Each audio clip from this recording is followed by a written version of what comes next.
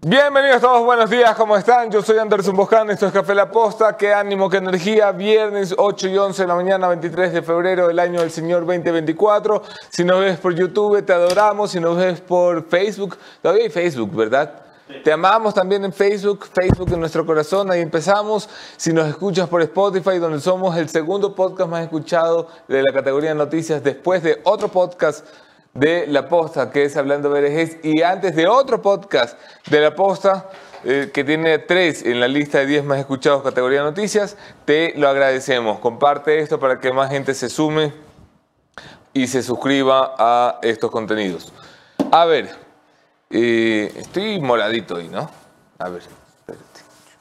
Mi madre odia que haga esto, sí saben. El otro día me dijo, ya pues, arréglate en tu casa. Bueno. Y le dije, ¿qué te crees, mi madre? ¿O qué? ¿Te crees que tienes autoridad para regañarme? Bueno, en fin. Vamos a darle paso al panel. Estamos completos porque hoy es un día especial.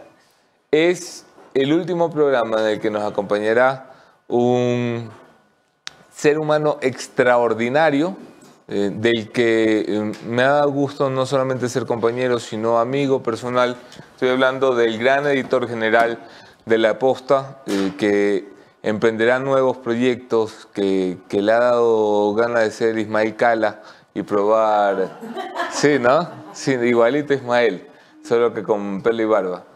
Pero en fin, un ser humano extraordinario que deja un legado enorme aquí en esta compañía. Hemos venido preparando la transición y la salida de don Javier Montenegro hasta este programa, que será su último programa.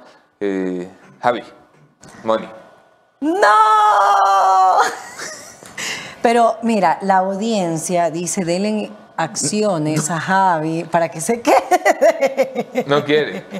¿No quieres? No quieres. Nunca me dijeron no mientan. Buenos días, amigos y amigas. Bienvenidos a mi último programa de Café La Posta de hoy, viernes 23 de febrero. Sí, hoy es mi último programa porque he decidido comenzar un nuevo rumbo, un rumbo propio, y uno en el que uno pueda comunicar también las cosas buenas, las cosas positivas. Si ustedes me siguen en mis redes, Montenegro-FJ, han visto un poco cómo he generado ya este tipo de contenido, y es momento de dar ese paso, es momento de reenfocarme tras 15 años de periodista en La Posta, los últimos 3 años, un lugar maravilloso. Yo siempre he creído que tu familia es tu familia, y el lugar donde trabajas es eso, es tu trabajo. Pero si hay algo que se acerca muchísimo a ser una familia, es precisamente el ambiente que hay aquí en La Posta. Yo profundamente agradecido con todos mis amigos, mis compañeros, con ustedes, la audiencia, siempre creyendo que este trabajo que se hace día a día en el medio de comunicación, La Posta, nos ha ayudado a todos, no solo al país, aunque no se reconozca en algunos casos, sino también a nosotros, a crecer como periodistas, a personas como los periodistas, los del día a día, Melanie Oñate, Melissa Camana, Doménica Vivanco, Juan José Albán, Danilo Castro, y gente que ha salido también de aquí. Se me escapan muchos nombres, los productores, del Nando, que ha sido nuestro protagonista en el podcast Hablando Verejes. Todo el equipo, productores, Masache, Rodney, me faltarían nombres. Y por supuesto un agradecimiento especial a 2 personas que considero amigos, a Anderson y a Luis Eduardo Vivanco, y como no, a la Moni que... A mí, yo pensaba que ya no me ibas a mencionar, que no estás me al lado, quieres, te tengo que mencionar, estás al lado. Estás en la top. No queda de otra, por favor, estoy esperando así, a ver, ¿dónde salgo yo? ¿Por qué me odia? Sería re incómodo, y ya absolutamente a nadie más. Me dejaste de último. Los últimos porque es para cerrar con broche. Por favor, sujétame el café del pobre hombre que está aquí sosteniendo. Oye, ¿no era mío? No, es mío, todo es mío. No, todo es mío. El lunes tendrás. Mira, tengo jugo verde. ¿Por qué tienes un jugo verde? Kriptonita. Ah. La kriptonita no es verde. Sí, es verde. Es kriptonita. Y en todo caso, muchísimas gracias a todos ustedes. Como les digo, voy a iniciar un nuevo camino periodístico, ya lejos de la política. Ustedes atentos a mis redes sociales para seguir conversando ahí, y siempre ustedes fieles a La Posta, que es el mejor medio. Es la isla de la relevancia, muchachos. Es el mejor medio del país, les guste o no a los medios tradicionales. Okay, con eso ya me peleé con los medios tradicionales y todavía ni siquiera salgo. Tú te peleas con todo el mundo. Sí, y igual seguiremos hablando de Javier Montenegro en el transcurso del programa. Y en el transcurso de los días todavía lo extrañaremos y sin duda lo acompañaremos en sus nuevos proyectos, aunque de momento se va a tomar unas largas y merecidas vacaciones. Enviará fotos. Sí, pero con ropa. Pero siempre. Oye, vamos a hacer un segmento decentes. de el Javi, stalkeando a Javi en sus vacaciones. Entonces todo lo que voy subiendo lo vamos a hacer público. Es súper incómodo. Saludos para Edwin Codex, saludos de Tashbiesh. Todavía se me lengua la traba, como dice la Moni. Siéntate, ya te doy asiento. Magali Pozo, buenos días, madrugando. Buen día primero, con desayuno en mano desde Santo Domingo de los Áchilas, así hay que ver. Diego Jara, good morning, desde Newark. Nancy Cruz, Olis, ahí está mi like. Mar Suárez, hace unos días terminé de leer Salvo mi corazón, todo está bien. Lo recomendamos aquí en Café La Posta. Sí, me encantó, definitivamente seguiré leyendo a Héctor. Sí. Gracias por la recomendación, gracias a ti por tomarla en cuenta, querida Mar Suárez, y qué alegría que hayas disfrutado a Héctor Abad Faciolince. Saludos desde Charlotte. Un beso a mi madre, a la que le enseñé a ver Café a la Posta, dice Luis Peña. Maravilloso. Además, tengo muchas ganas de conocer Charlotte. Esto es North Carolina. Marcelo Verde Soto, buenos días. Saludos cordiales desde Guaranda. El Pan. Buenos días, Javi. No te vayas. Denle unas acciones. Fernando Muñoz desde Plainfield. Plainfield. Eso no conozco. ¿Dónde es? ¿California? California, Nandito es el... ¿Alguien puede googlear para que sigamos todos la ignorancia? Ok. Buenos días, Luis Garófalo. Queremos punto final hoy. Hoy hay punto final. Gracias a ti, Sergio. Listo. Ya. Así. Tú pides, ahí hay. XM, buenos días. Buenos días, estimados borregos. Gina Sánchez. Virginia Sánchez reacciona. No. Paula Padilla, no. Nancy Cruz, Javi, no. Los mejores promocionales los hace el Javi. No, no te vayas. Dice Roxana Palma. Yo... O sea, solo por los promocionales. Claro, O sea, creo que es súper importante. Creo que es alguien del departamento comercial. No dije Jenny Navarro, no dije Samantha Campo, no dije... Ya están reclamando, ya están reclamando. No he reclamado, Melissa, pero Melissa, no, qué mal. Son fundamentales. Yo creo que Samantha Campo, y esto lo he dicho en la redacción, es la persona más inteligente que existe en esta oficina. No hay nadie más inteligente. Es brillante. Es la creativa detrás de muchas de las grandes ideas que tiene la Posta. La Posta parece universidad, aprenden y salen. Ah, qué va. ¿Qué va? Ya tengo 15 años. Todos. Sí, el Javi, el jefe, el Javi. Otra cosa es que me he visto como adolescente, pero la edad ya no me da. Oye, pero tú entre más viejo, más adolescente te pones. Yo fui para atrás. ¿Les puedo pasar unas fotos de cómo me vestía a los 25 Sí, cuando era yo te periodista conocí económico? formalito, viejo. Era de eterno y ya voy a buscar. Eres como Daddy Yankee. Daddy Yankee. Bueno, muchos éxitos al gordito, éxitos, saludos a la Moni. Dice No, ya Walter está Doilet. flaquito, no digan eso, por favor. No, ya todavía está flaquito. puede Puede adelgazar más. Ah, Claro, pucha, mi doctor Pero dice ¿sabes que qué? todavía puede. Me sorprende Luis Eduardo Dice Vivanco. Ha que él- bajado de peso. Que le echen agua bendita a la silla, que ya son 2 que se van, dice. Ah, esta la silla. silla. No Y me hoy la te cambies. No me la cambies. Hoy te presentamos. Ya me había acostumbrado a esos tatuajes horribles del señor Montenegro. Dice. Oh, Qué lindo. enseña tus tatuajes, por favor. No, O sea, ¿por qué, son Javi? 23. Tú no puedes ir a El Salvador así, a El verdad, Salvador. sí, Yo no. Bukele. fui a El Salvador antes de... Bukele te está buscando. Bueno, vamos. Avancemos, claro, revisando los principales hechos. Difícilmente algo tan relevante como mi salida, pero esto es en caliente. Llegamos a donde nadie más llegó. Apoyando cuando nadie más creía en ti. Estando cuando hay que estar. Somos y seguiremos siendo parte de tu vida. Así somos los ecuatorianos. Así somos en CNT.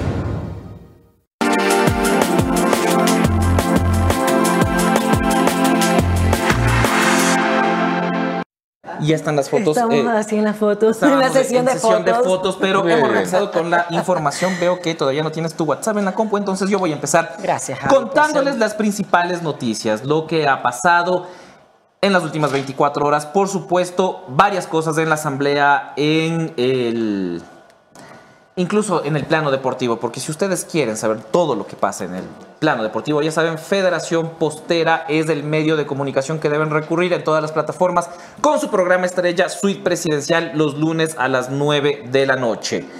Ayer, no sé por qué esta noticia está primero, pero me voy a enterar ahorita. Ayer, Liga de Quito se llevó la victoria en el partido de ida de la Recopa Sudamericana.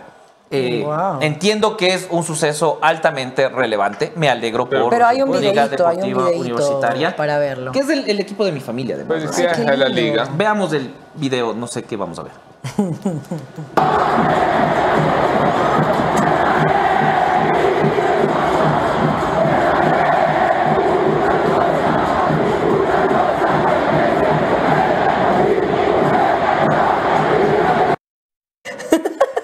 ¡Liga! No, yo soy barcelonista. Pero yo apoyo a todos. dile no a tu se ánimo. supone que Barcelona y Liga se odian. Ajá. Ah, pero no importa. De forma No, irreconciliable. soy puro amor, yo de estilo amor. Sí sabes las canciones de Barcelona. Yo te daré. Ok, Te daré. ya, de acuerdo. Ya, por favor. Ya, por Volvamos favor. a hacer un programa de política. No me vuelvan a poner noticias de fútbol. Felicitaciones a la No, pero liga, está los muy amo. bien. Yo soy el independiente, así que no puedo celebrar nada más que no sea el independiente. Tengo odio profundo. Ah, mentira. El independiente no odia a nadie. No, Es porque una- nadie le odia al Y Independiente. nadie odia tampoco. al independiente. Ajá. No puedes odiar No al puedes. independiente. Venimos de abajo, somos chiquitos, estamos conquistando. el Pero triunfo. Aucas es más chiquito. No. ¿O no? No. Independiente Papá es más Aucas chiquito. tiene una audiencia de toda la vida, descendió, le fue mal, pero luego llegó, fue campeón, un gran trabajo de Danny Walker ahí en la directiva. Si vos eres de la sierra, tienes más de 50 años y Papá usas Aucas. bigote, eres hincha del Aucas. Papá Aucas. Vamos a pasar a la siguiente noticia. Ahora sí, retomando los temas de política, porque se acuerdan de las polémicas reformas al Código Orgánico Integral Penal. Uy, ahí sí hay mucho que Uy, hablar. qué bestia. Yo lo que recuerdo es que se pararon los correístas y no hubo quórum. Veamos la explicación del presidente de la Asamblea, Henry Kronfle, al respecto. ¿O no? Noticia número 2. Cuando se cierra el debate, señores, quiere decir que ya no puede regresar a la comisión porque ya se cerró el debate y se presentaron las mociones, y las mociones solo se pueden presentar mientras está abierto el debate. Es decir, no puede haber próximamente ni una moción de archivo ni una moción para que regrese el proyecto a la comisión. Con esto resolvimos dos problemas, señores, para que tengan tranquilidad del país entero. El primer problema que resolvemos es que se votó y no pasó el texto que había sido aprobado por la comisión. Ya no pasó. Y segundo, no se puede modificar ese texto mañana para que le metan mano y quién sabe con qué otra sorpresa nos sale. Esas dos cosas son sumamente positivas. ¿Qué pasa de aquí en adelante? Solo se puede tratar la moción que está pendiente o no se puede tratar nada. ¿Qué quiero decir con esto? Si se convoca dentro de los 60 días a la fecha de hoy, solo se podría tratar en esa convocatoria la votación de la moción que quedó pendiente. Y si no convocamos porque decidimos ya no convocar más, en 60 días esto se archiva por falta de tratamiento. Wow. En 60 días puede ser archivada. Pero es todo un entramado, ¿no? O sea, es un enredo. La primera moción, la moción que planteaba la aprobación del informe de la comisión, en donde se incluyeron estas reformas que no fueron leídas o vistas por los asambleístas, ese no pasó. Luego se sugirió votar artículo por artículo y no procedía porque si aprobabas del 5 y no aprobabas del 6, o sea, quedaba un mamotreto ahí. Y queda por bloques, por cuerpos, digamos. Esa es la que 4 podría bloques. retomarse en, al menos en no más de 60 días. Pero esta salida es la salida políticamente correcta, muchachos. Claro, A ver. lo que decía la asambleísta Viviana Veloz es que si se pasan estas reformas, no tendría que haber una consulta popular. Es lo que ella dijo ayer en rueda de prensa junto a Pierina Correa. A ver, vamos, esa es una larga historia. Sobre esto va a ser la conclusión del programa, así que no quiero anticipar demasiado. Pero si había una reforma importante que tenía que hacer la Asamblea Nacional, era esta. Si el presidente de la Asamblea Nacional, Henry Kronfle, ha tenido la capacidad de traerle dignidad al Parlamento, de llevarlo del 2% patético a cifras muy aceptables de aprobación nacional, ha sido porque la Asamblea empezaba a servir para algo, evitaba el escándalo y funcionaba, la había logrado destrabar, es un hombre de consensos y diálogos. Ayer perdió. Ayer el presidente de la Asamblea perdió. Fue el gran perdedor de la sesión. No me jodan que van a salir a decirle al país que no pueden aprobar una reforma del Código Orgánico Integral Penal porque no se saben poner de acuerdo. Si un problema importante en este país es la seguridad. Si habían hecho una promesa ustedes como asambleístas, era entregarnos armas para poner a los terroristas detrás de las rejas, para evitar que la justicia fuera una puerta giratoria, donde se entra por la mañana y se sale por la noche, para evitar que la impunidad siga siendo la norma de todos los días. Entonces, no me jodan que así, con la cara bien lavada, salen a decir en 60 días no hay norma. Y no va a haber, la cagaron, la arruinaron ayer. Había formas de llevar esto y yo creo que el presidente de la Asamblea Nacional le falló el cálculo, totalmente. ¿Qué pasaba? ¿De dónde viene? Tenemos tiempo por el contexto. Tenemos tiempo. ¿De dónde viene todo esto? Se trabaja una reforma de ley en la Comisión de Justicia, la comisión más importante para este tipo de temas. Si hay un tema que importa en la Comisión de Justicia, se llama Código Orgánico Integral Penal. Es la razón de ser de la Comisión de Justicia. Así como la de régimen económico tributario está ahí para los impuestos. Es la razón de ser. Cuando hay una reforma de impuestos, va a esa comisión. Bueno, cuando hay una reforma penal, hay Código Orgánico Integral Penal, la Comisión de Justicia se supone que tiene que trabajar. Trabajan apurados, juntan todos los proyectos, dicen el país está en emergencia. Lazo nos deja con 8.000 muertes violentas al año. Eso quiere decir, somos más violentos que Haití. Viejo, ¿me estás escuchando? Somos más violentos que Haití. El 9 de enero estallan bombas, secuestran un canal, nos matan en la calle, el presidente declara una guerra, un conflicto armado interno y la Asamblea dice, ¿sabes qué? Hay que juntar todo lo que haya en Código Orgánico Integral Penal y trabajar en una propuesta de salida para este país. Necesitamos esa reforma. Necesitamos un sistema que funcione, no en beneficio de los benditos delincuentes, sino en beneficio de la gente, de las víctimas.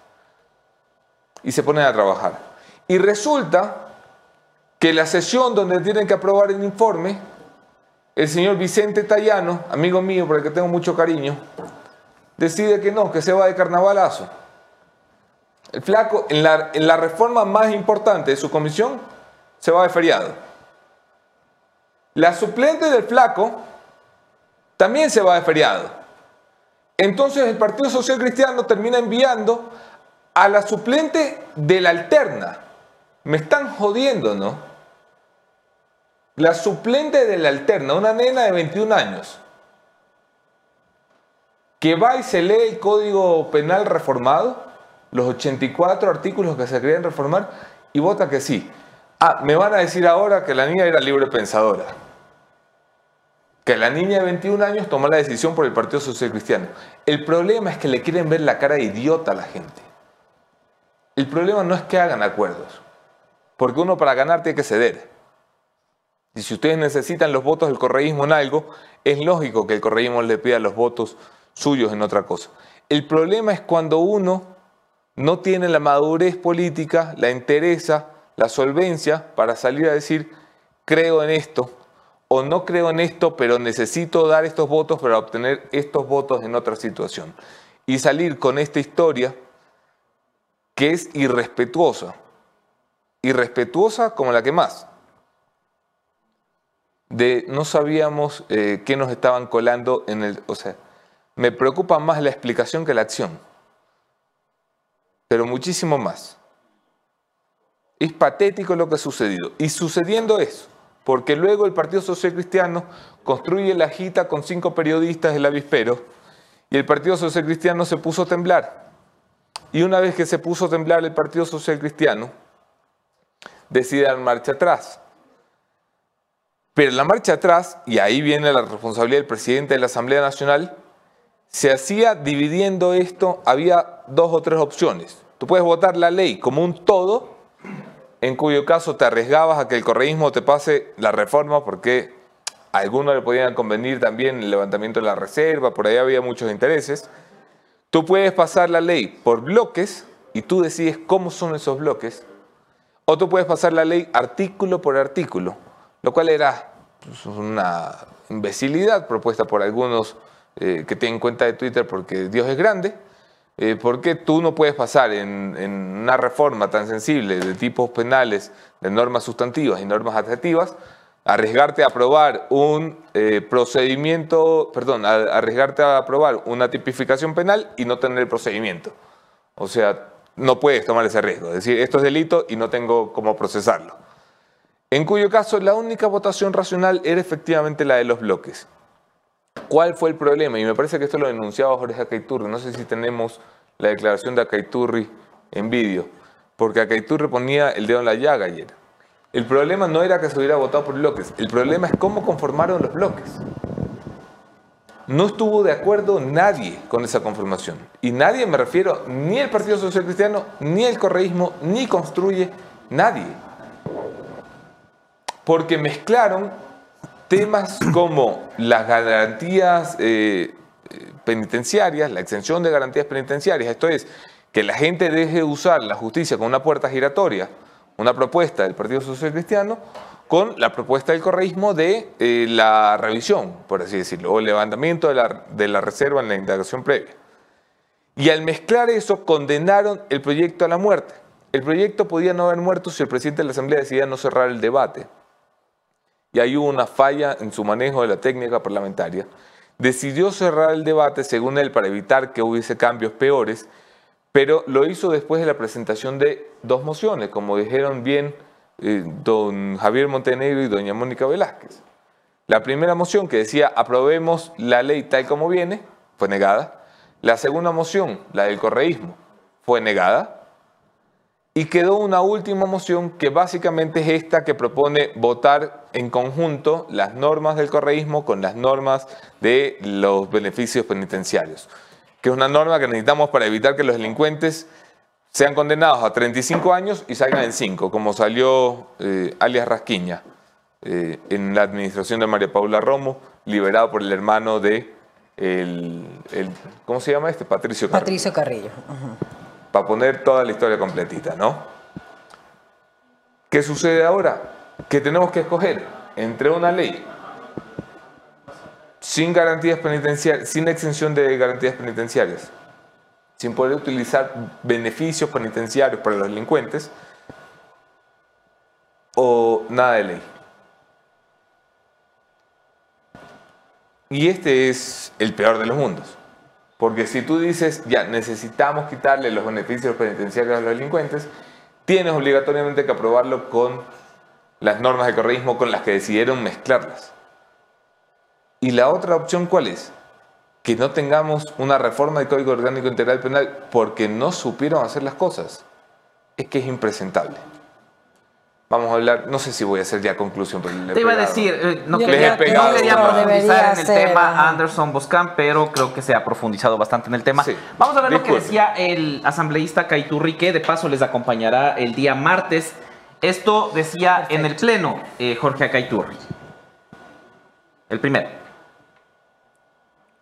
¿O no? Más controversiales.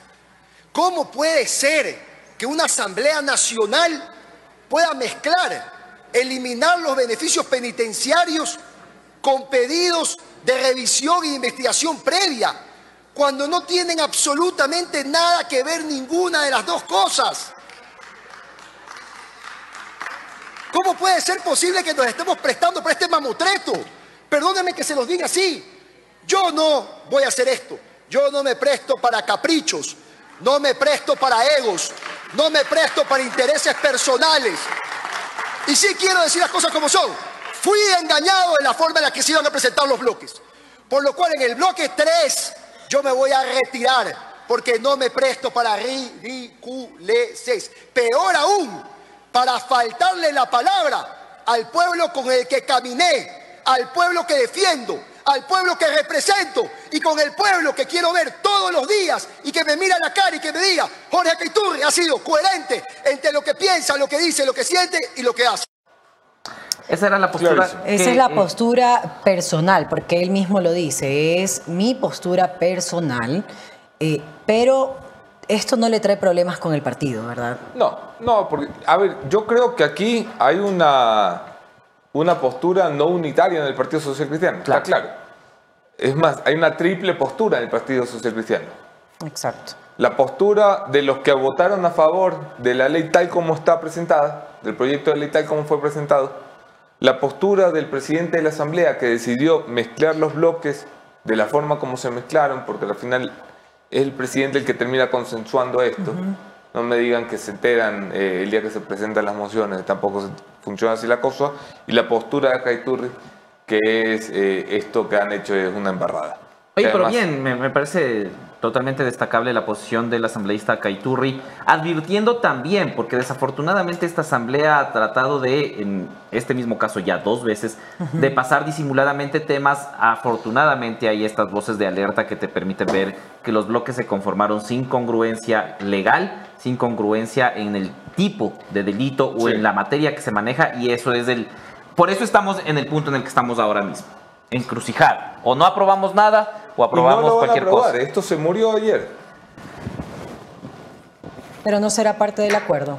No, pues. El acuerdo era esta figura patética de vamos a hacer las cosas debajo del radar, sin que nadie se dé cuenta, mandando a una niña de 21 años a la comisión. ¿Sabes qué? Adoro que la gente joven haga cosas, pero de verdad no me jodan que a los 21 años no tienes que ser, o te acabas de graduar de la universidad, vas a entender la reforma del Código Orgánico Integral Penal.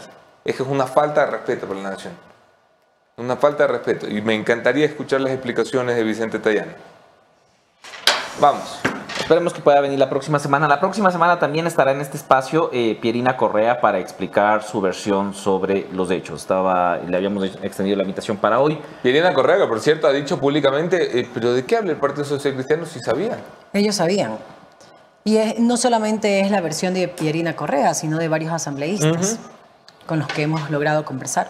Ahí está, entonces, las declaraciones la próxima semana en Café La Posta. Ahora vamos a pasar con la primera entrevista, porque mientras en la Asamblea hay relajos por el Código Orgánico Integral Penal, mientras el gobierno trata de perfilar el presupuesto para este año en las ciudades, en los cantones, en las provincias, lejos de Pichincha, también pasan cosas, y pasan cosas graves, como lo que vamos a ver a continuación con la primera entrevista. Se trata del alcalde de Chone.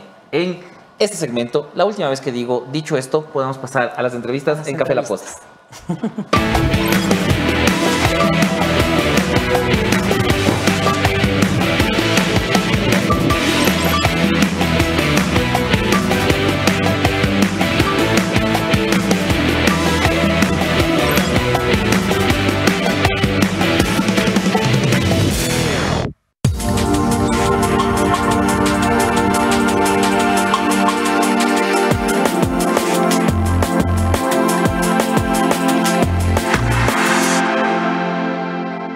Gracias a quienes se siguen sumando a esta transmisión. Ese era gracias, Anderson Boscan, vamos a empezar con las entrevistas, recordándole, claro, a todos nuestros seguidores las buenas marcas que hacen parte de este espacio. Ustedes acabaron de ver, se trata de Katuk. Katuk es la aplicación donde pueden pedir absolutamente todo. Alguien ponía en los comentarios de ayer en un video, mentira, no puedo pedir agujas. Está bien, vamos a buscar. No vamos a decirle a Katuk, Katuk, necesitan agujas. Es verdad. A veces necesitas agujas. Y no sé para qué, no sé qué necesitaba nuestro seguidor.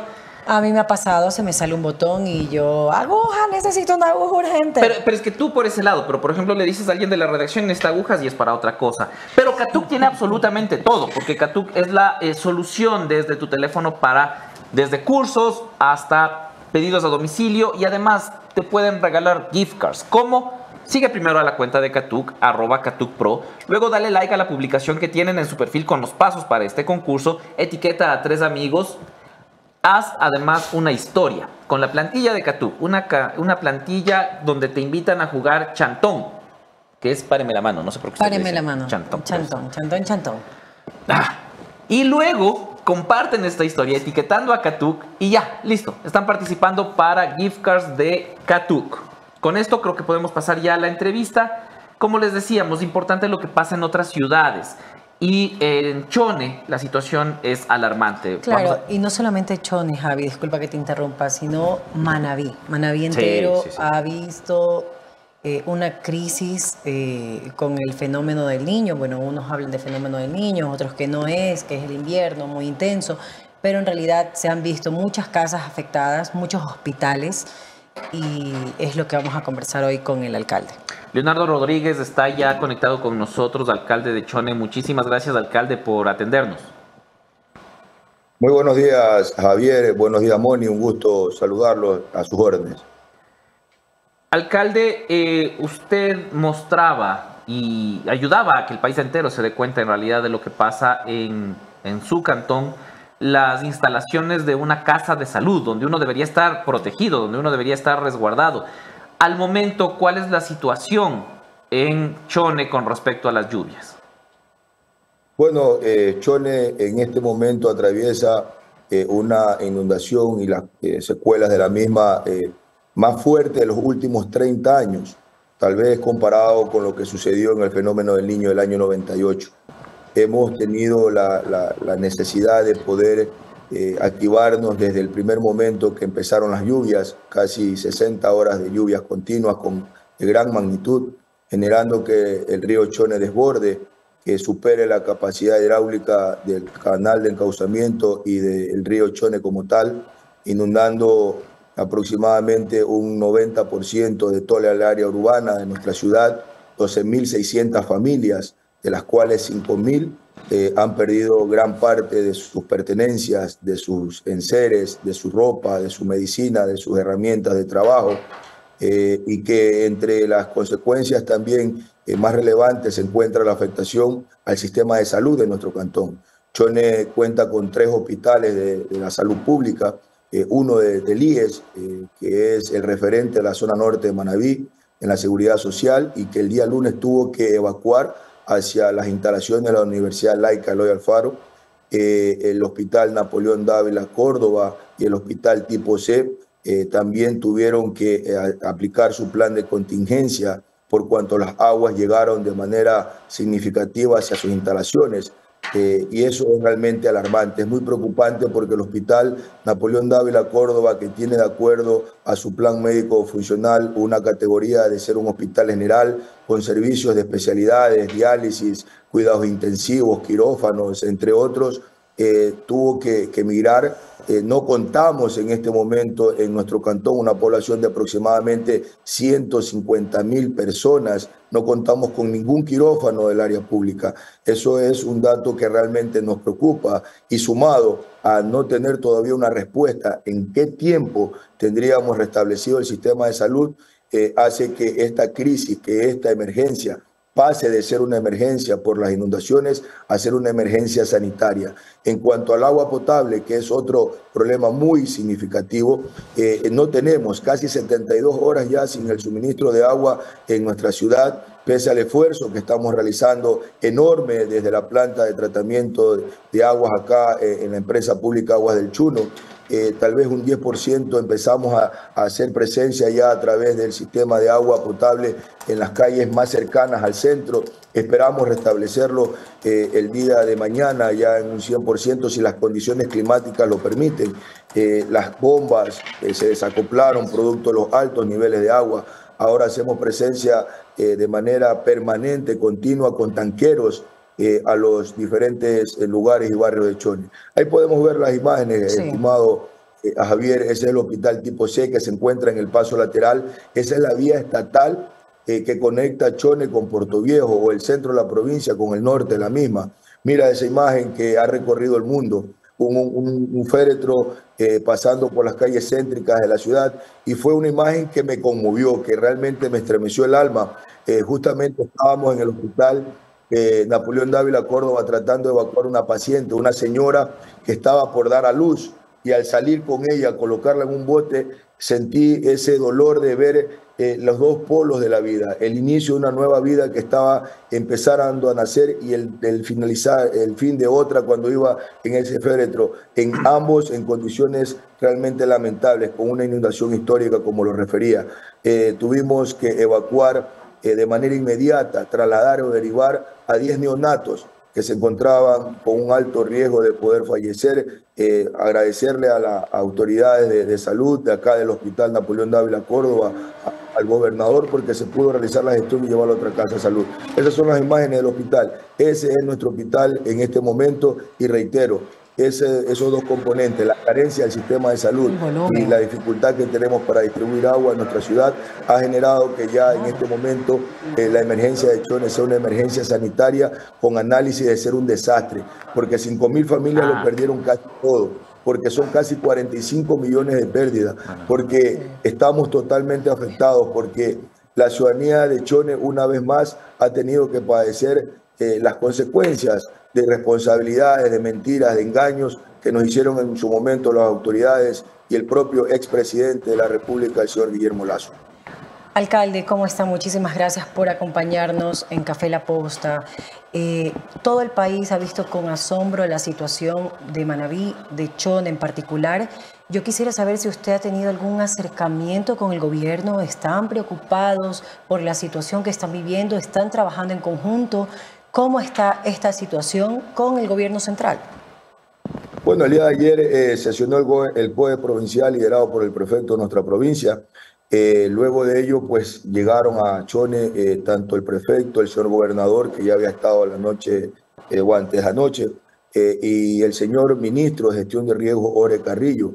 Realmente nos sentimos agradecidos con la presencia de ellos, porque no solamente llegaron a conocer la realidad, sino que llegaron a acompañarnos con acciones para ir atendiendo lo más urgente, que es socorrer a las personas, que es salvar vidas, que fue lo que nos empeñamos en el primer momento. Ahora entrega de suministros, entrega de kits, coordinación con el Ministerio de Inclusión Económica Social, el Ministerio de Agricultura también está coactivado, y pudimos darle a conocer también las soluciones que la tenemos plasmada desde el año 2019, que asumimos la administración de nuestro cantón. Que Chone de manera recurrente se ha inundado, es cierto, lo sabemos, pero que las inundaciones año tras año se han ido incrementando. El año pasado tuvimos una emergencia, la ciudadanía lo conoce, el país nos acompañó, el país se solidarizó con nosotros y que planteamos una solución inmediata, que es el desasolve del canal de encauzamiento del río Chone, siendo un componente del multipropósito Chone y que por mantenimiento está solvado casi un 70%. El canal natural, que es el río Chone, ambos necesitan desasolvarse. Eso le planteamos y le insistimos al señor ministro de Riesgo el día de ayer, y sobre todo le dijimos, y es una decisión en firme que tenemos desde la administración municipal, que vamos a dejar de hacer cualquier otra obra que sea competencia nuestra. Dejaremos de hacer una calle, dejaremos de hacer recuperar un espacio público, dejaremos de atender cualquier otra situación de nuestra ciudad y iremos a disponer recursos en los próximos días para hacer nosotros. Reitero, pese a no ser una competencia nuestra, iremos a hacer los estudios para poder derivar uno de los afluentes del río Chone, que es el río Garrapata. Ese río aporta 150 metros cúbicos de agua a nuestro río principal, que es el río Chone, y la propuesta técnica, que la conoce la ciudadanía desde hace algún tiempo, es poderlo derivar hacia otro sector de la ciudad y hacer que el 50% de su caudal no nos golpee y no nos afecte de manera directa. Alcalde, pero si no hay especialistas, hay técnicos que hablan de que esto ni siquiera es todavía el fenómeno del Niño. Ante la posibilidad de que el invierno se ponga aún más agresivo en su cantón, en su provincia y en general en el país, ¿cuáles son las alternativas que se ha dado desde la Secretaría de Riesgos para controlar, para mitigar de alguna manera lo que puede venir, que podría ser peor? Bueno, eso estamos conscientes. De hecho, pues desde el año anterior se anticipó la presencia del fenómeno del Niño. Algunos pensaban o pensábamos que ya no iba a estar acá, que nos iba a dar, que estábamos en febrero y aún no llovía. Pues ya lo empezamos a sentir. El país ya lo siente. Hermanos cantones del Ecuador lo han sentido con contundencia, con dolor. Nosotros lo padecemos de esa misma forma.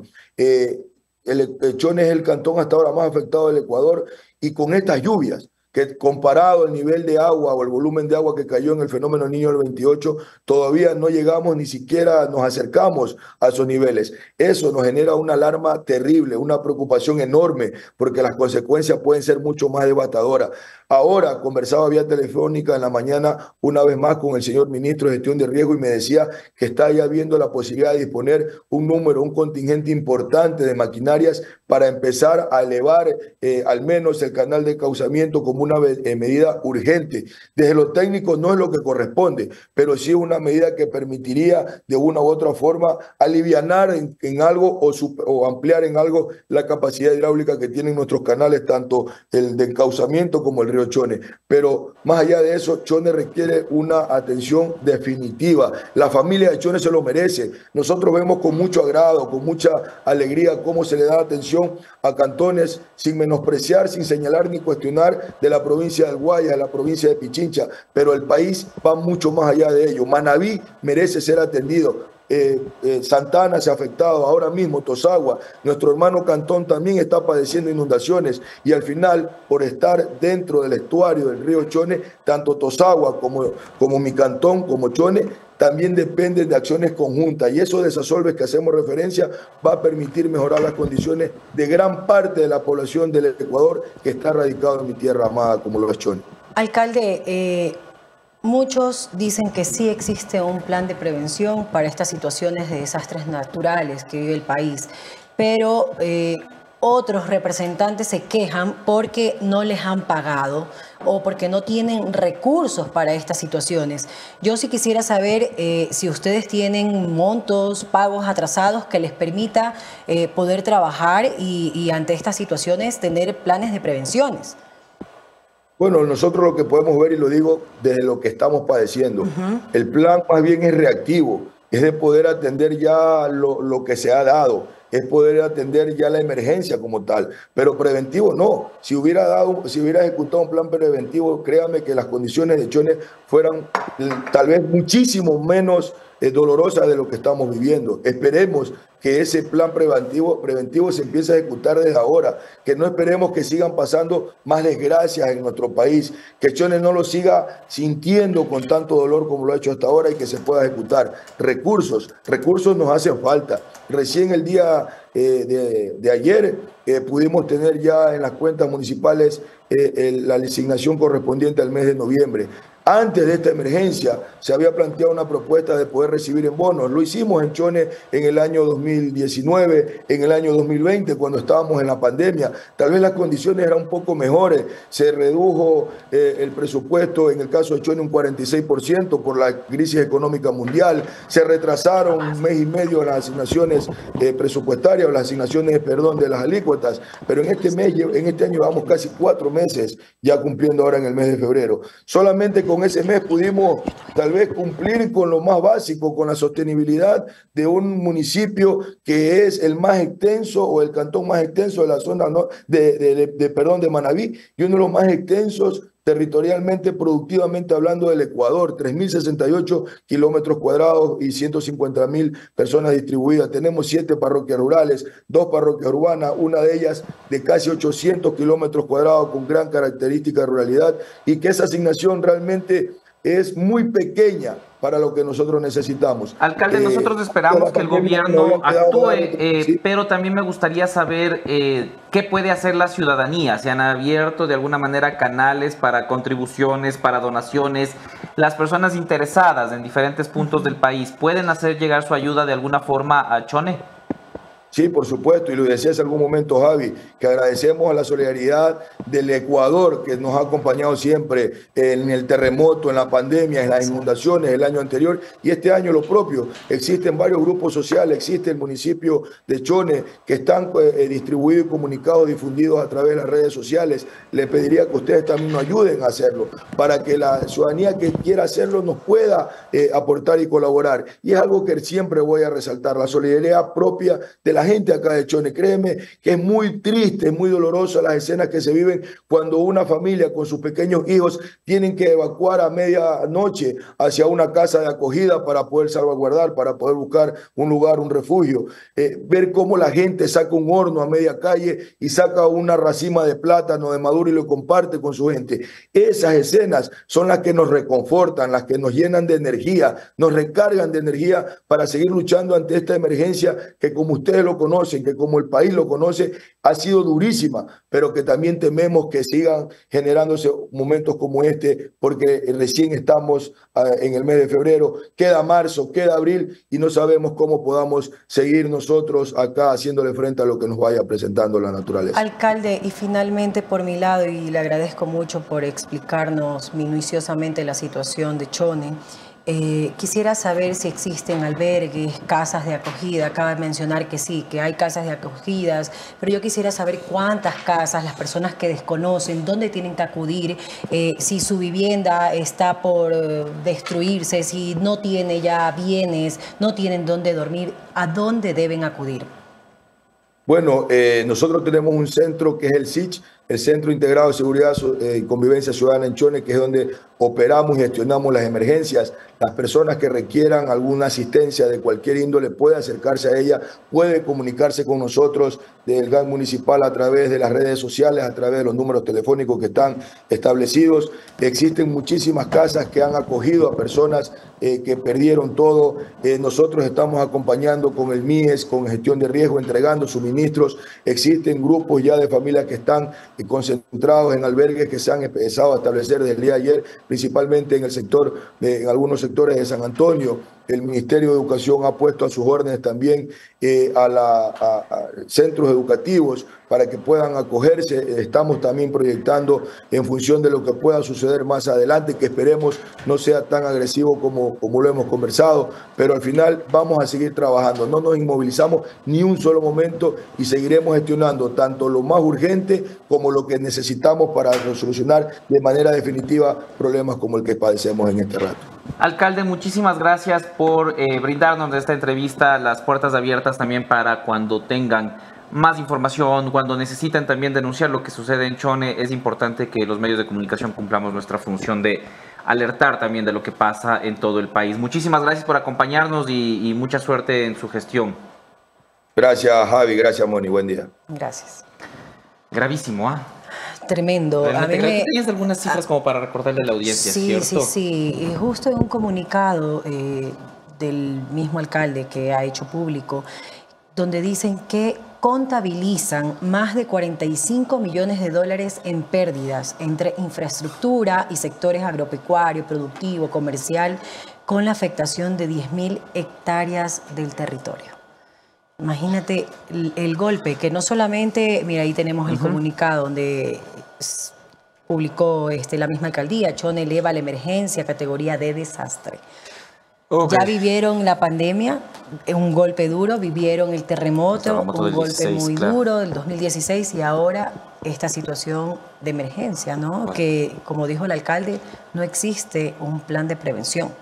Nuestro corazón, nuestros pensamientos con Chone, por supuesto, y con todo el litoral que le está pasando muy duro, no solamente en Manabí, en los ríos hay muchísimos damnificados después de las lluvias de esta semana, viviendas que han quedado inutilizadas y un gobierno que está reaccionando lento en atención a la emergencia, una emergencia que además el gobierno anterior tuvo que prever, porque se sabía que iba a ser un invierno durísimo. Pero bueno, seguiremos. Y vamos avanzando con más información. Hasta la llegada de nuestro siguiente invitado, solo recordarles que, claro, CNT ha estado ahí y ha sido parte de tu vida y la vida de cada ecuatoriano. Estuvo en tus momentos más importantes y seguirá conectándote con quienes amas, llegando a donde nadie más llega y apoyándote siempre para perseguir tus sueños. Más que una compañía, son parte de tu historia. Así somos los ecuatorianos, así es CNT. Y ya que estamos con una buena noticia. ¿Qué pasó? Ya somos 128.000. Bien. 128.000 en Café La Posta. Muchas gracias a las 128.000 personas que siguen este programa, la comunidad de noticias más grande de la mañana. Programas más escuchados en Spotify, todos producidos por esta compañía en la categoría noticias. Y es un verdadero gusto y un placer que nos permiten llegar hasta ustedes cada mañana. Qué gran empresa generadora de contenidos digitales somos, ¿ah? Sí, ¿no? Pero ¿sabes qué me da gusto? Que me voy. No. El cariño de la gente cuando caminamos por la calle y se acercan, gracias por lo que han hecho. No se desanimen, continúen, y le envío un abrazo y un saludo muy especial a todas esas personas que nos muestran su cariño, su agradecimiento, sus abrazos y que, bueno, son parte de nuestra audiencia y que siempre están pendientes de nosotros. Lindo nos trataron ese día en Luis Miguel. ¿Ah, sí? Sí. Uf. Foto. La gente decía, ¿quiénes son? Ahí está Luis Miguel. Ah, no. Es el es feo Anderson Boscan y Luis Eduardo Vivanco. Ok. Por eso no viniste a trabajar ayer. No, es Juan Luis Guerra. Pues. No. Así te querían descubrir. ¿Viste cómo le Está con pedialite todavía.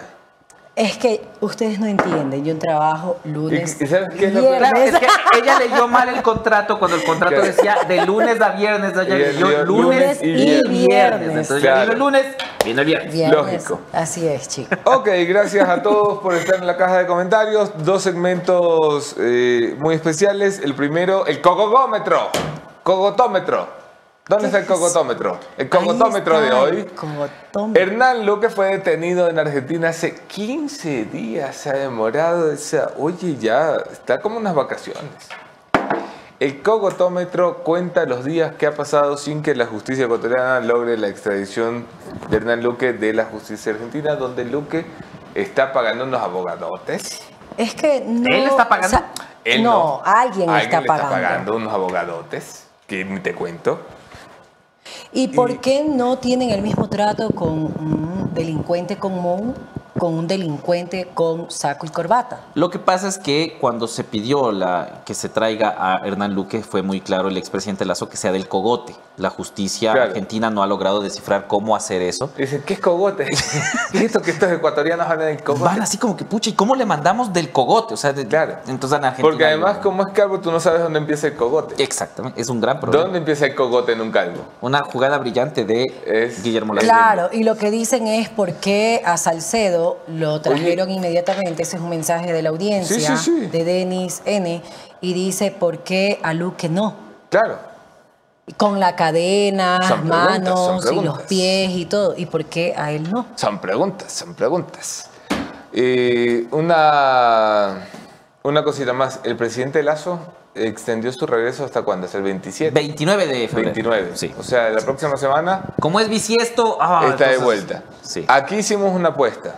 Nada que si te vas no lo vas a cumplir. Igual viene la cosa. ¿Pero cuál era? No me acuerdo. La apuesta era, ¿vuelve o no vuelve? Yo aposté que el presidente Lasso vuelve en la fecha que él dijo. Porque alguien tenía que apostar eso. Claro, sí, obviamente. Mónica apostó que no vuelve más. No vuelve más. Y tú apostaste que la aplaza. O sea, que vuelve a mandar un documento diciendo, me fui a volver. Ok, vamos a ver. Me falta poco. Sí. Ok, recomendaciones bibliófilas, Café de la Posta. Recuerda, El Gran Marino, su segunda tirada se está agotando. La encuentras en librería Lobo Lunar, CCI, El Bosque, Cumbayá, en el Gran Libro Jurídico, pero sobre todo en el WhatsApp de la Posta. Aquí está la historia completa, con quiénes nos reunimos, cómo nos contaron, qué videos nos mostraron, qué videos todavía no han salido. Por ejemplo, aquí, las perversiones del viejo pervertido. Nandito, ¿te acuerdas del viejo pervertido? Hay cosas que no te he contado todavía del viejo pervertido. ¿Qué ropa usaba? Cuéntame. Por ejemplo, ¿qué ropa no usaba? Aquí está. El Gran Padrino, la historia de la investigación que tumbó al gobierno de Guillermo Lasso. El autor ecuatoriano de este mes, Eduardo Varas Carvajal, novelista fantástico, en las 3 versiones cuenta la historia del niño del terror, el asesino de taxistas, una historia que con base en la realidad construye una ficción de horror. La historia es horripilante y es el mejor halago para este esfuerzo que ha hecho Eduardo Varas por enfrentarnos al terror. Las 3 versiones en el circuito de librerías independientes. Qué cabreo me da que los autores ecuatorianos estén tan poquito en librerías en las que compro yo, que no voy a decir porque si no... Claro, ya no te van a dejar entrar. Claro, pero quiero decir, en las que están en los centros comerciales, ahí deberían estar nuestros autores, todos. Cabreo. Y finalmente, el libro de esta semana, belleza de novela, maravillosa novela, Fractura, de Andrés Neumann, el superviviente de Hiroshima, Nagasaki, de la bomba atómica, el señor Watanabe, te va a contar esta historia, una historia además de múltiples amores en múltiples partes del mundo, de múltiples narradores, de cómo estamos rotos los seres humanos, de cómo Japón quedó marcada por la tragedia de Hiroshima hasta Fukushima. Es una novela que habla de algo que está muy lejos, Japón, pero algo que está muy cerca, los seres humanos rotos. Es fantástica, fantástica y recomendada novela de Andrés Neumann, probablemente de las voces narrativas más poderosas que tenemos en América Latina en este siglo. Con eso están listas las recomendaciones del Club de Lectura de Café La Posta y Moni, Javi. Yo les tengo dos soluciones, si me permites. Y yo tengo dos saludos. Dos soluciones, dos saludos. Balbina Bolaños Ponce dice: saludos La Posta, ¿por qué no se informa de fútbol? Solo falta eso. Balbina, te tengo la solución. Federación Postera.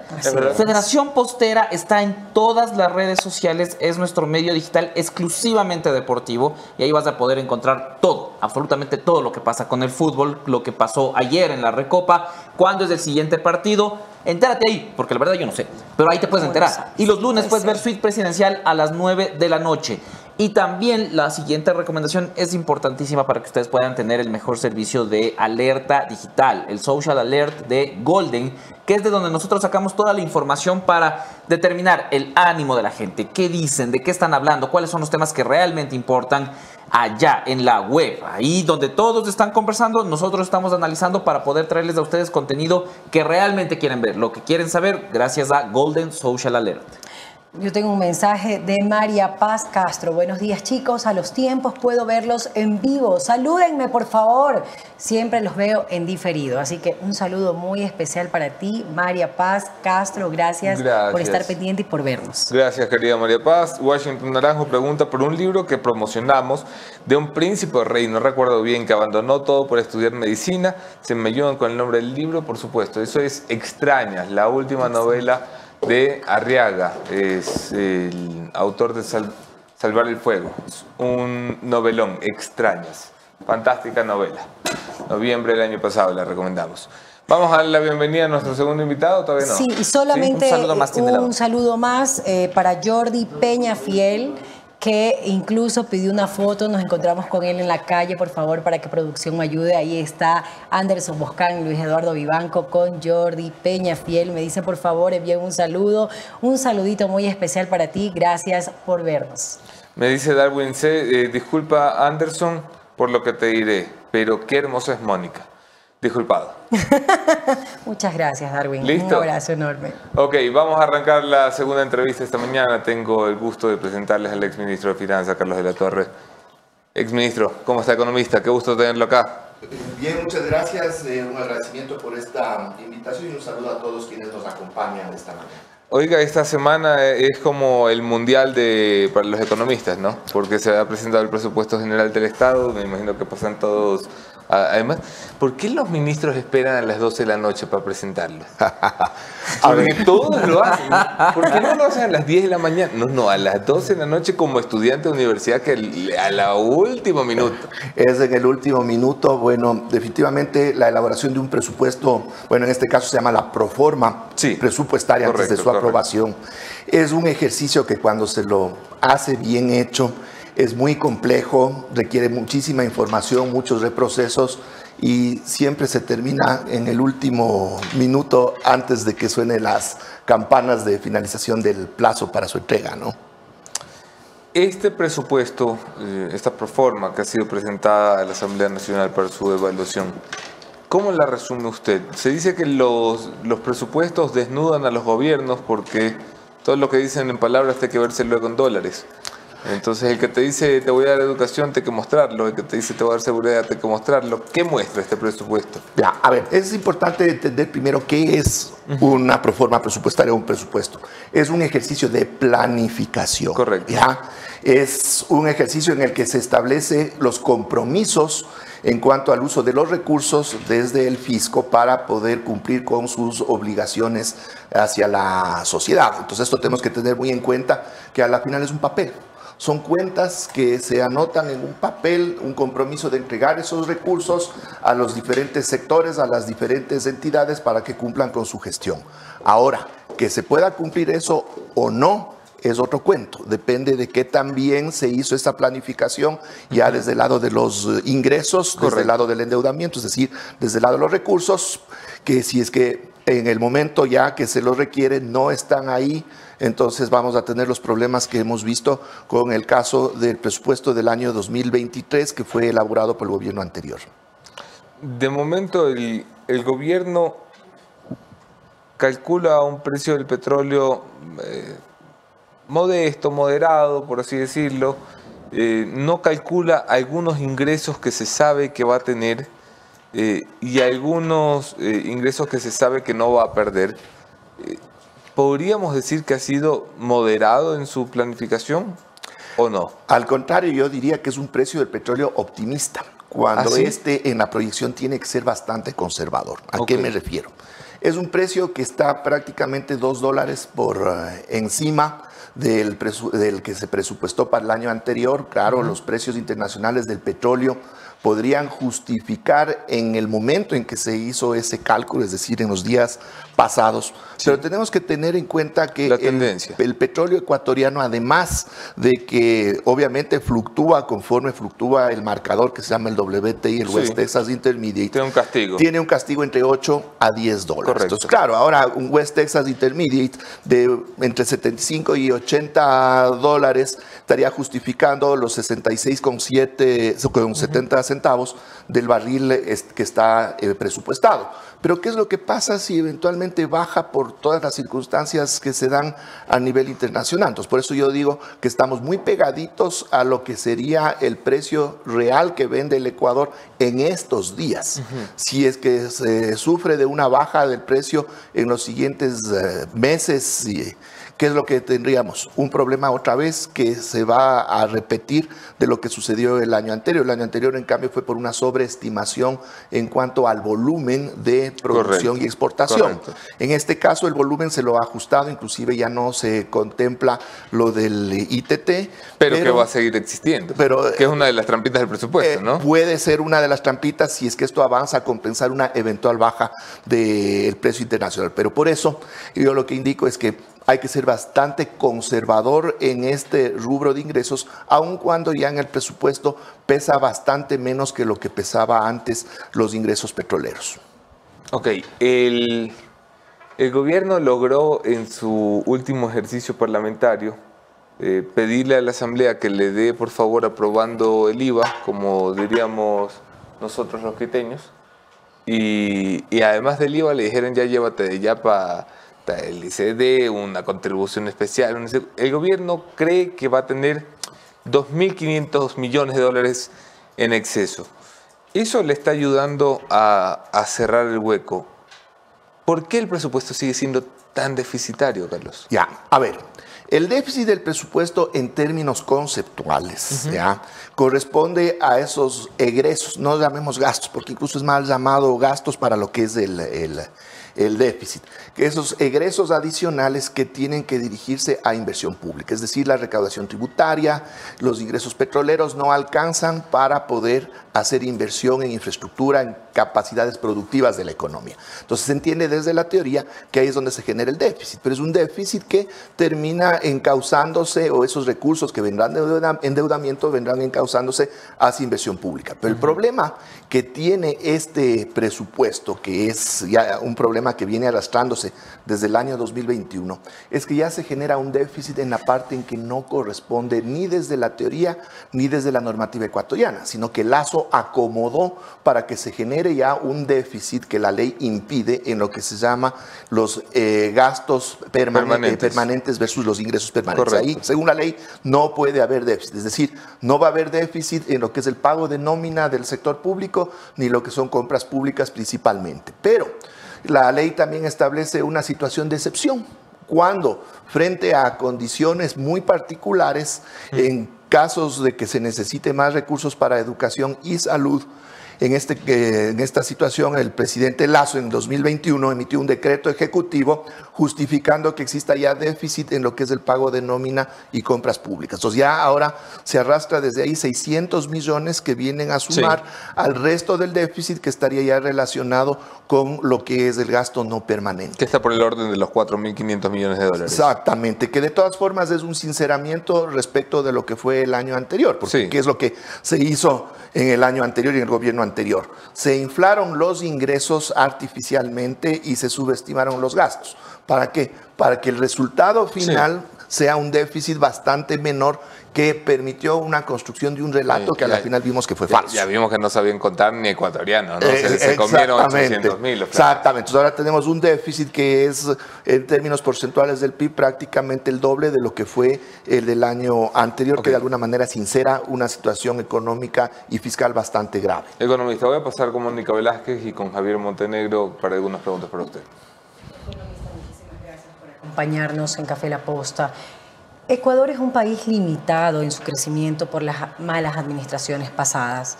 Tenemos crisis de seguridad, crisis económica, crisis de desempleo.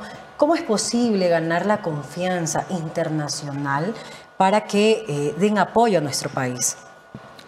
Bueno, la confianza internacional se la gana con dos elementos clave.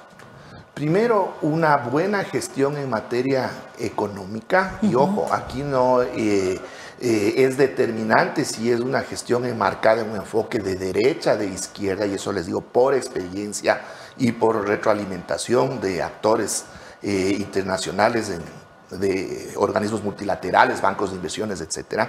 Y segundo, que los resultados de esa gestión sean coherentes con ese manejo. Es decir, una gestión que corresponda primero a una programación económica real, muy bien sustentada, que desgraciadamente no existe, no tenemos un plan económico que se pueda plantear y que pueda justificar una reactivación de la economía que le permita al país tener solvencia a nivel internacional, que eso es lo que se busca primeramente, y luego si no tenemos un programa económico bien construido, los resultados no se van a dar. Entonces, ¿cuál es la consecuencia? Lo que estamos mirando en este momento, niveles de riesgo país entre los 1.700 y los 2.000 puntos, cuando hace 6 años exactamente teníamos valores que estaban por debajo de los 500 puntos. Claro, y hablando de ese problema de solvencia y liquidez que tiene el país, que ni siquiera tienen dinero para pagarle a los colaboradores, a los funcionarios públicos, debería apoyarse en organismos internacionales como el FMI, como otros.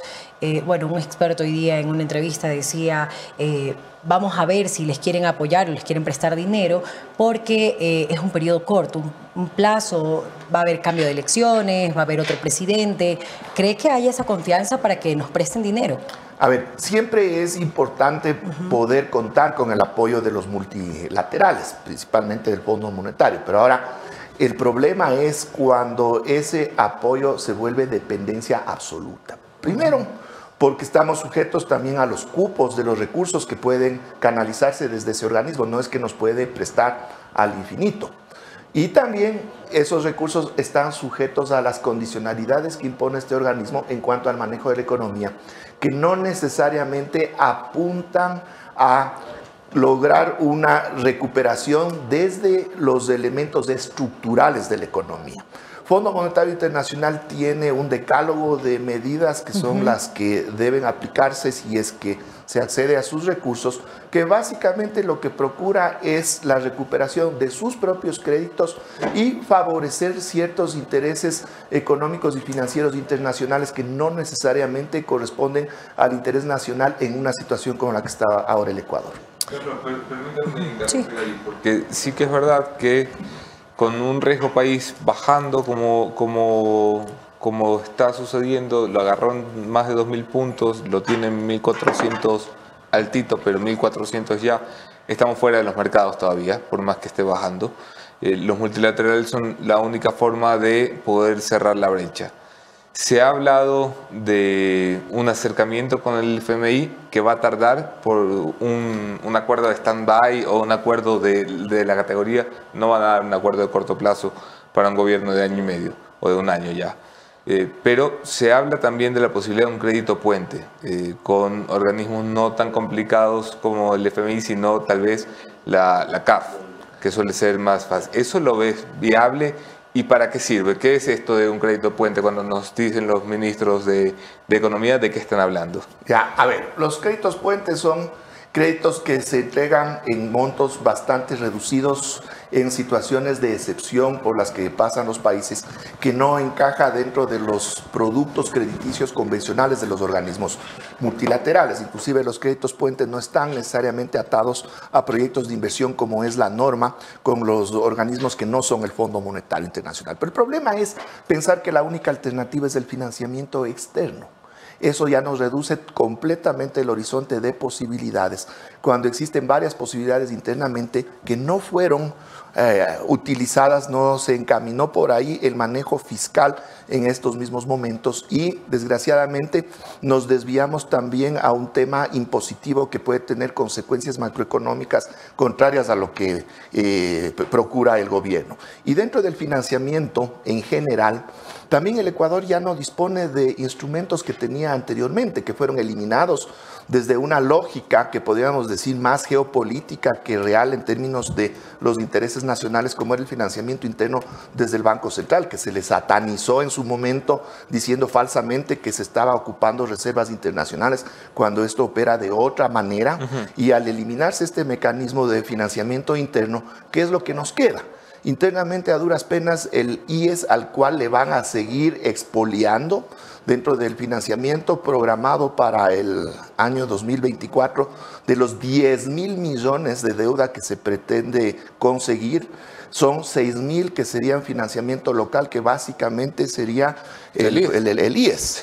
Y 4.000 millones de financiamiento internacional, que quizás están muy por arriba de lo que podrían otorgarnos estos multilaterales, sea vía créditos puente o vía un cupo de hasta 2.000 millones en el mejor de los casos. Así es, pero a nivel internacional hay otras opciones, también satanizadas en su momento, como es el caso de las preventas petroleras, que incluso pueden mejorar el precio final de venta de ese crudo porque se está garantizando un suministro al demandante. Y también existen otras alternativas fuera de los mercados financieros crediticios del mundo occidental. Estoy diciendo claramente que se puede también apelar a entidades financieras de la China, por ejemplo. Economista, ¿cómo está? Buenos días, Javier Montenegro les saluda. Dentro de la revisión de cifras del presupuesto también se encuentran 246 millones que dice venta de activos no financieros y otros 103 millones que dice venta de bienes y servicios. ¿De dónde vienen estos rubros? ¿Usted me puede ayudar? Porque traté de ver si es otra vez pretender que se va a vender activos del Estado o bienes del Estado o empresas públicas que vemos que no ha dado resultado, capaz no porque sea una mala idea, sino por la oposición que se puede generar al respecto. ¿A qué vienen estos montos? Bueno, son montos relativamente menores, pero de lo que yo entiendo, básicamente esta potencial venta de activos del Estado apuntaría a la venta de infraestructura de telecomunicaciones, principalmente antenas de retransmisión de CNT. Pero ahí viene un problema, que justamente estas potenciales ventas de activos del Estado pueden resultar también engañosas en el sentido de que no se realizan o no corresponden a los valores que se han presupuestado. Pongo, por ejemplo, el caso del presupuesto del año 2023, el último presupuesto de Lazo, en el que se estableció un supuesto ingreso de cerca de 1.200 millones de dólares, pero que estaba atado a la venta del Banco del Pacífico y a la concesión de Soplador, que nunca se dieron. Entonces, ese es un riesgo muy importante de que no se ejecuten esas ventas hasta por factores de orden político interno y esos recursos nunca se reciban en la caja fiscal. Otro de los puntos que usted mencionaba, el tema de las preventas, yo no sé si en el presupuesto general del Estado está registrado, he podido revisar en los números de Petroecuador, que el gobierno nacional le adeuda, y aquí se dijo también, 900 millones de dólares a Petroecuador. ¿Por qué? Porque el Ministerio de Finanzas tiene la capacidad de tomar recursos de las empresas públicas. ¿Esto se registra de alguna manera en el presupuesto general del Estado? Uno. Y dos, ¿esto qué efecto puede tener para el manejo de estas entidades públicas? Ya, no se registra y ese es un problema y explico por qué. Porque esta deuda que mantiene el Ministerio de Economía y Finanzas con Petroecuador es precisamente porque tuvo que tomar de la liquidez de Petroecuador esos recursos, porque normalmente las empresas públicas, ojo, las empresas públicas no están dentro del presupuesto general del Estado, tienen sus propios ingresos y gastos, y normalmente son superavitarias en términos de caja, es decir, tienen recursos líquidos en caja, que frente a emergencias que las ha tenido muchas, la caja fiscal, entonces el ministro de Economía y Finanzas tiene la potestad de tomar esos recursos, pero es en calidad de un préstamo. Pero se entiende que son préstamos de muy corto plazo y que estos préstamos van a tener los recursos para su reposición relativamente inmediata. Entonces, al no establecerse una deuda que supere el periodo fiscal, que es de un año, entonces no es considerada una deuda en términos de que tenga que presupuestarse su servicio en los años siguientes. Pero ¿cuál es la realidad? Que se han tomado esos recursos porque simplemente no había de dónde más, y son recursos que las empresas públicas, en este caso Petroecuador, los utilizan para reinvertirlos y poder ampliar su producción. Entonces, ¿qué terminó haciendo el gobierno nacional? Comiéndose la posibilidad de que Petroecuador pueda ampliar su producción petrolera y se genere esta deuda que no está presupuestado su servicio, y veremos cuándo le paga, cuándo le devuelve, y eso genera otro problema financiero por fuera del presupuesto. Y en realidad, si es que nosotros sumáramos todos estos rubros y otros más de atrasos que vienen de años anteriores, que se los llama coloquialmente la bola, estamos hablando de que el déficit podría ser hasta 3 veces el que consta en el presupuesto general del Estado. Finalmente, el presupuesto general del Estado contempla para el pago de sueldos y salarios de este año 9.800 millones de dólares.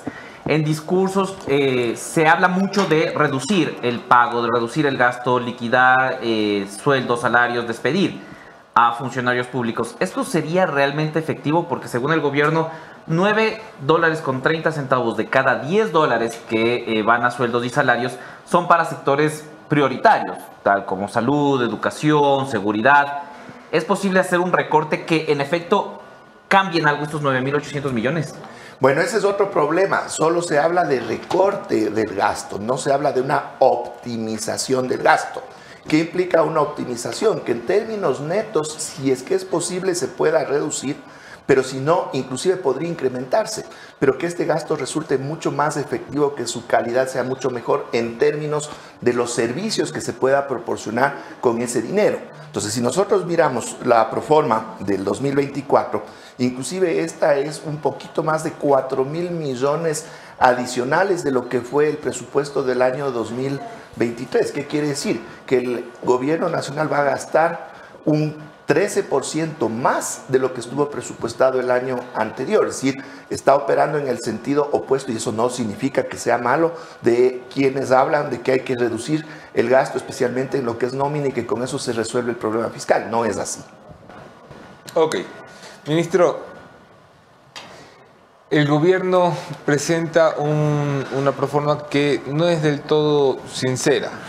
Quiero decir, hace como que no va a tener el Yasun ITT, pero sí lo tiene. Hace como que el IVA va a estar en 13, pero está en 15. Hace como si el pago de subsidios se fue a hacer completo por 3.000 millones de dólares para combustible, pero ya ha advertido que quiere reducirlo al menos 25 o 30% de ese monto, lo cual sería más o menos 1.000 millones de dólares. Con esos ajustes, la gran pregunta es, ¿le alcanza? Esos números, esa matemática de sumar y restar, ¿le alcanza el gobierno para este año? A ver, es bueno tener estos colchones. Claro, es decir, claro. Es lo prudente, quiero decir. Exactamente, Es lo entonces prudente. es prudente.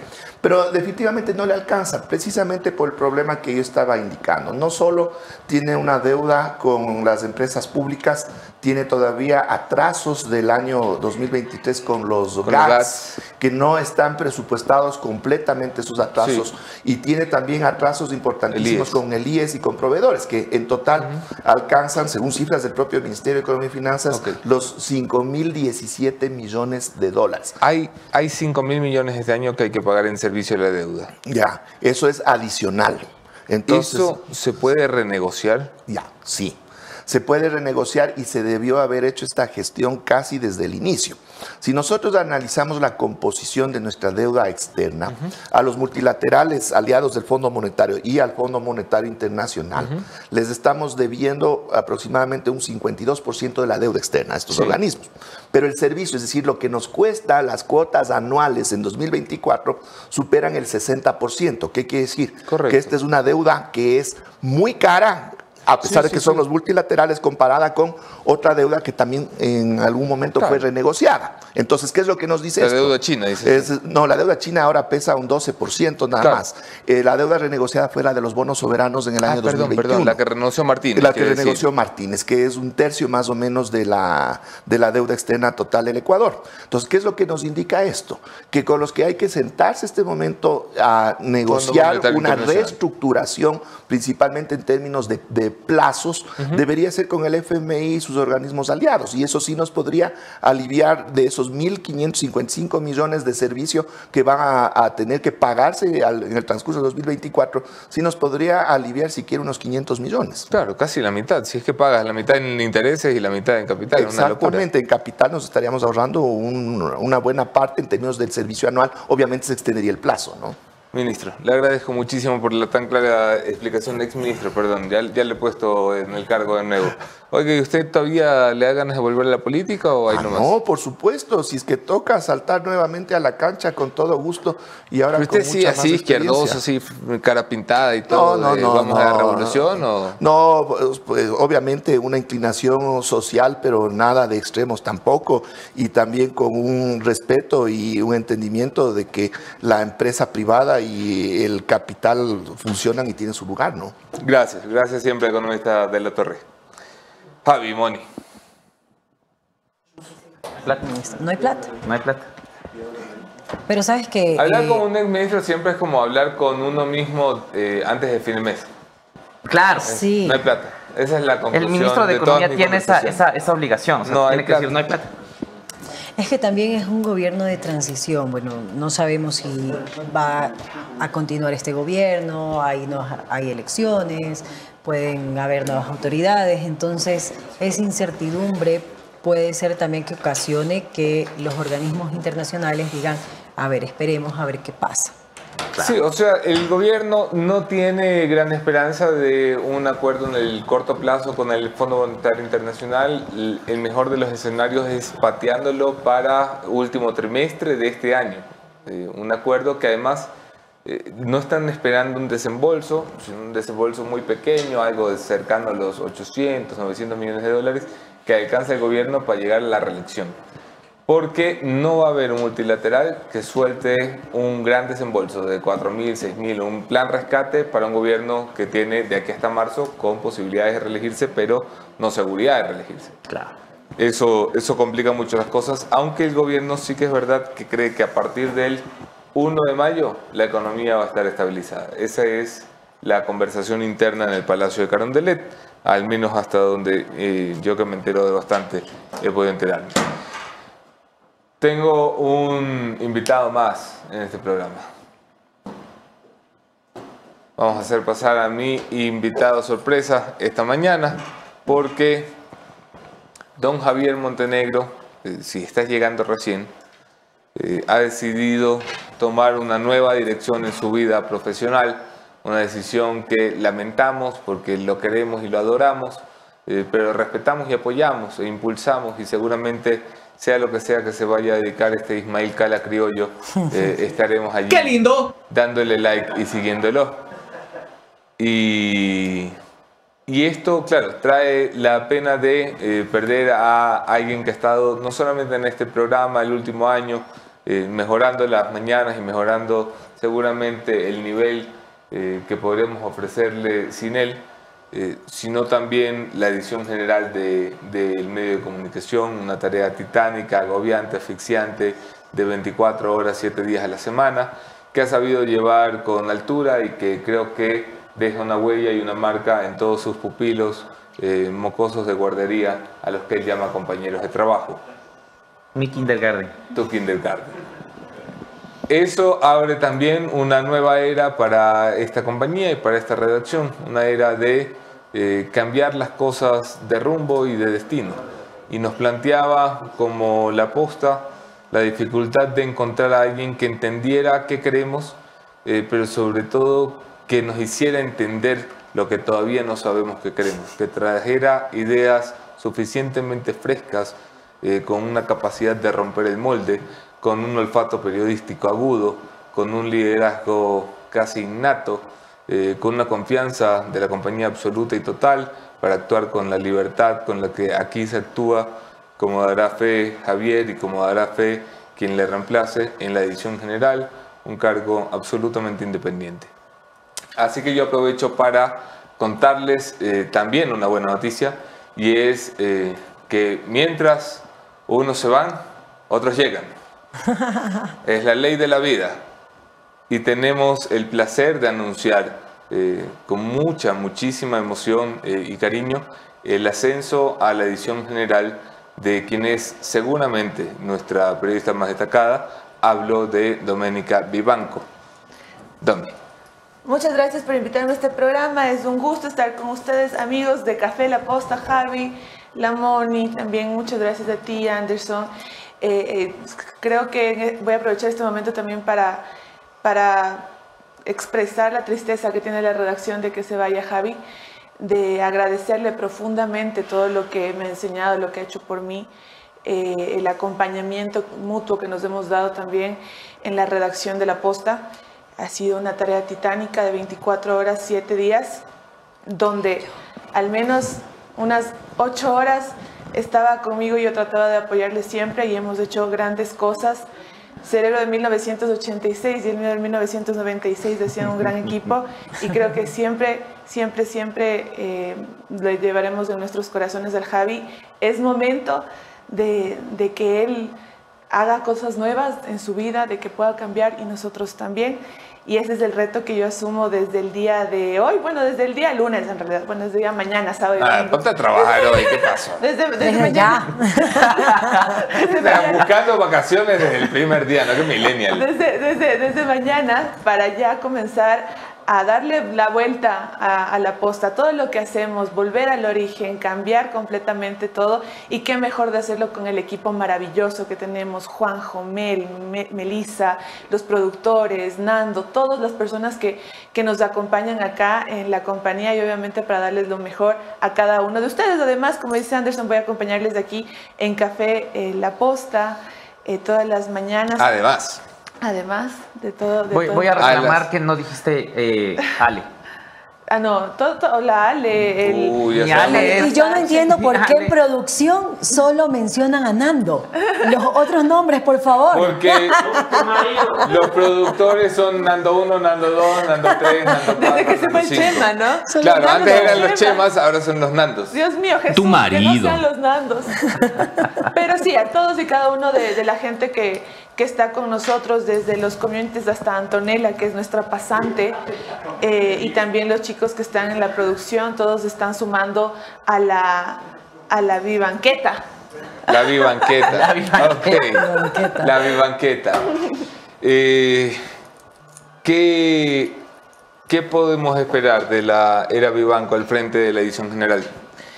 Oye, ¿eres prima de Luis Eduardo? No, creo que tantas veces he repetido que no. Sí, me encanta esa pregunta. No, he repetido que no. ¿Cómo se llama la prima de Vivanco? Yo, no tiene.